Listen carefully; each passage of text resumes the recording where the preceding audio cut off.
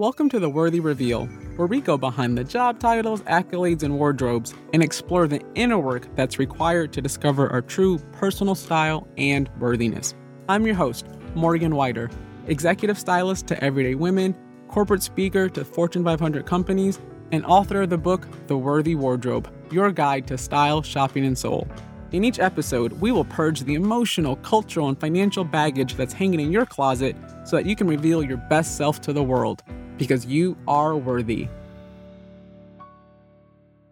Today's worthy words are, I am worthy of presents and presents.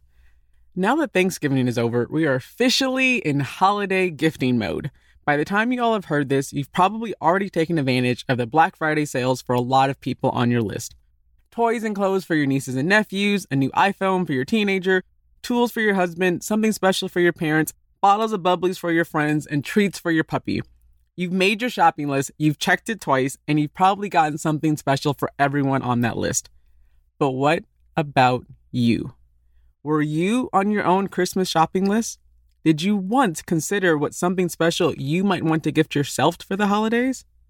This time of year, and this practice of putting everyone else first, reminds me of a client, Hannah. I talk about her in my book, so if you've read The Worthy Wardrobe, you're familiar, but for those who haven't, I'm going to share the story with you.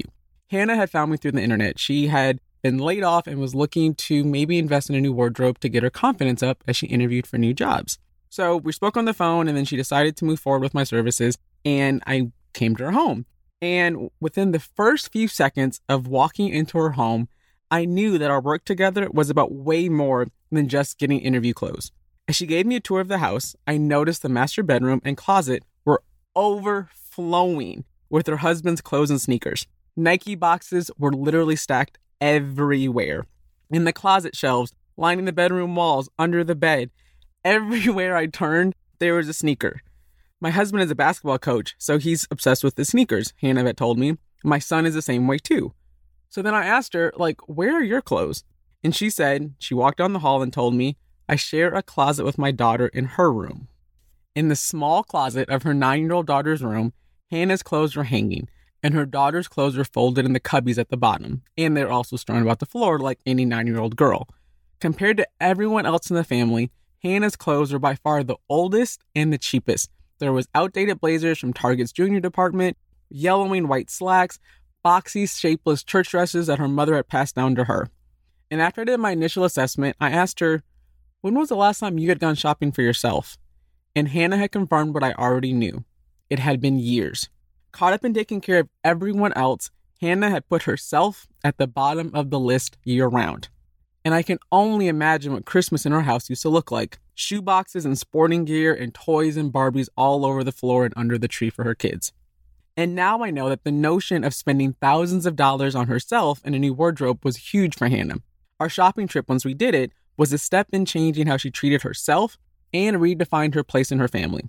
Thanks to some great sales and coupons, I found Hannah a whole new wardrobe and a new shoe collection for under $2,000, which was probably maybe half the cost of her husband's sneaker collection.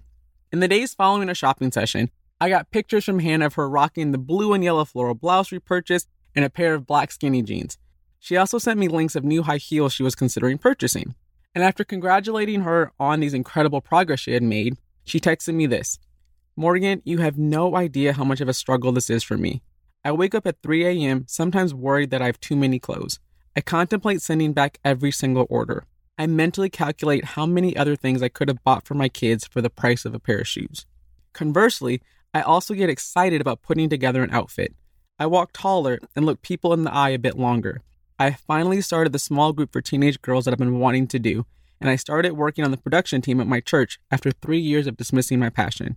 I love that people ask me where I got my clothes. I like how self-respect feels. My heart broke a little when I read that text from Hannah, but I also beamed with pride. And I'm going to share with you the response that I have, and I still have these responses in my phone because they mean this much to me. This is what I wrote back to her. Thank you, Hannah, for sharing with me and allowing me to join you in this process. You're truly going through a transformation, and I am so excited for you. But here's the deal. Until you truly believe and know that you're just as worthy of new clothes as your husband and kids are, you'll be second-guessing every single purchase. Seeing yourself in new clothes that reflect how beautiful you are will help, but self-love is an everyday job that everyone is working on. And just remember, how you treat yourself is the example you're giving your daughter about how she should think about herself, and your son an example of how women should be valued. When I look back on Hannah's story, I see that Hannah had been denying herself two very important things: presence and presence. She had been denying her own very presence first. She'd been so focused on everyone else, she had forgotten that she too mattered and required attention, respect, and love. I truly believe our work together was about reminding her of her and helping her rediscover how she wanted to show up for herself, her family, and her career. The second missing piece was presents, with a T, like gifts. By not shopping for herself in years, she had been neglecting her wardrobe and honestly her own self-care. By only wearing the old hand-me-downs and never investing in her clothing, she was showing the world and herself that she wasn't worthy of attention. If Hannah's story at all resonates with you, I would encourage you to use this holiday season to love and gift yourself like you do the other people in your life. This doesn't mean that you have to go out and buy a whole new wardrobe, but what's one thing you can gift yourself that will remind you to come back to you? One of my favorite reminders is jewelry. The habit of adorning myself with jewelry that I love and that has a story behind it is my way of staying present with myself. There's the gold hoops that I bought for myself in the big Macy's in New York City. I felt like a grown-up who had finally graduated from the cheap ones that were turning green all the time. I remember being so scared that I was going to lose those earrings like I lost the cheap ones all time and time again, but I've had those hoops for over 10 years now and I wear them several times a week. Then there's the chocolate diamond ring that I bought myself from a jewelry outlet when I was leaving New York and moving to Atlanta. This symbolized to me a fresh start. And then one of my current faves is a layered set of necklaces with a mix of a diamond cross and a pendant that says Sovereign, which reminds me to stay in tune with myself. My costume jewelry pave hoops that have crystals all over them help me feel like a boss and were the perfect accessory for my hot girl summer last year. All of these pieces bring me back to myself. They help me to be proud of those moments in my past and relish who I am now. Yes, they are gorgeous pieces that I look great in, but it's more about the joy and confidence that they help me to radiate from within. This holiday season is a great time to gift yourself a piece of jewelry that will bring you joy and remind you of you. Maybe it's a pair of gold classic earrings or a set of pearls, or maybe a small pendant or a bracelet. I've pulled some of my favorite jewelry ideas from you they can shop on my website, and some are investment pieces, and some are from my favorite costume jeweler, Paper Doll, which is a small Black woman-owned business based here in Atlanta.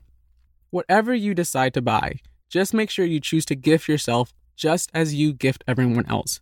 You, my friend, are worthy of presence and presence.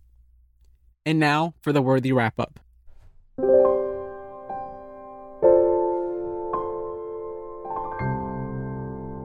As you move through this holiday season and into the new year, find ways to honor your presence. Send the message to yourself and those around you that you are here and that you matter. Number 2, gift yourself with love, time, attention, good food, and a symbolic present. Your presence present doesn't have to be expensive. It just has to be a way to express your preciousness to yourself. Speaking of preciousness, I'm going to leave you with a quote from this book called Living Divine Relationships by Master Zhi-Zhang Shah. This little book is so powerful and it speaks in the voice of a loving spiritual teacher. Here we go. My most precious children, I speak to you today as a divine servant, vehicle, and channel to bring you truth and guidance in your soul's journey. This is my duty. This is my honor. Precious is so very important. As you read my words, let yourself truly and deeply feel how very precious you are to me. There is no one other like you. You are a perfect and unique flower in my eyes and in the eyes of God. As you grow and open your spiritual channels, you too will see your very own flower in your heart. When you see this, you will know that my words are truth. You are precious. Feel your own preciousness. In this manner, you will reconnect with the most extraordinary gift of all. God gave you this life. This is why you are precious.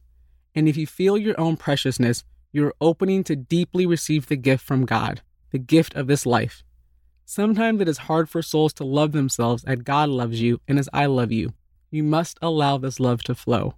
Then you can feel your child nature, your joy, your hope, and most of all, you can feel loved. You are so worthy, friend, of a gift of love and preciousness. I love you and happy holidays.